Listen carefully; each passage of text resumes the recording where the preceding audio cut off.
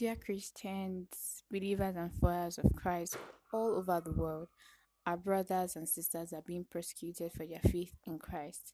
Some are behind bars, some have lost their jobs, some are being subjected to different forms of torture and inhumane punishments, some have been separated from their homes and families, some have been denied access to basic and necessary needs of life, some are being insulted, abused, and violated. There is a need to pray.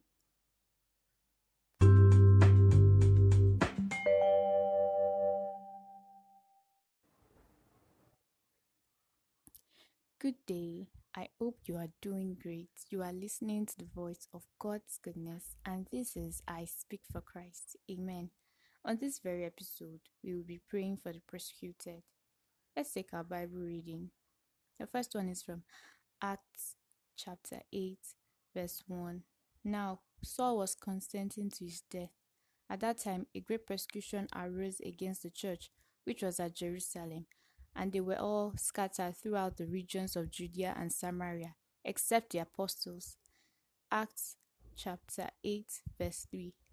As for Saul, he made havoc of the church, entering every house and dragging off men and women, committing them to prison. Persecution is bound to happen to Christians, one way or the other. It can come in any form. It may not be harsh or severe, but one will feel the impact.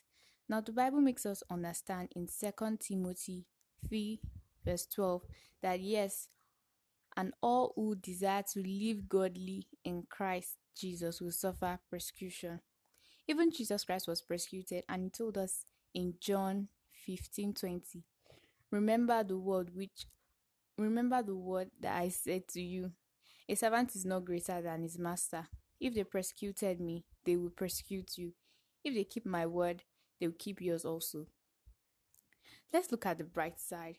Acts chapter 8, verse 4 makes us understand that, therefore, those who were scattered went everywhere preaching the word. Persecution made the gospel spread all over the earth. Matthew 5:10-12 tells us that, blessed are those who are persecuted for righteousness' sake, for theirs is the kingdom of God. Verse 11 says that, blessed are you when they revile and persecute you and say all kinds of evil against you falsely for my sake. Verse 12 says, rejoice and be exceedingly glad, for great is your reward in heaven. For so they persecuted the prophets who were before you. So persecution is bound to happen. And now we know that there are blessings that come persecution. We know that heaven is for those who have been persecuted for righteousness' sake. Amen. Let us pray. In Jesus' name. Our Father in heaven, we glorify your name. We thank you for a moment. We thank you for this moment and for the understanding to pray for our brothers and sisters. We thank you because you have made us understand that these things will happen. We thank you for the strength you would grant to those facing persecution in one way or the other.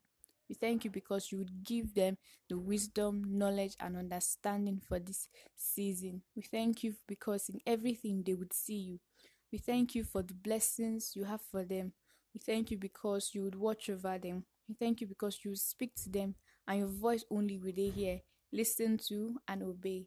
We thank you because your love will grow more in their hearts. We thank you for your protection over those in hot spots where the persecution is severe. We pray that your name will be known and glorified.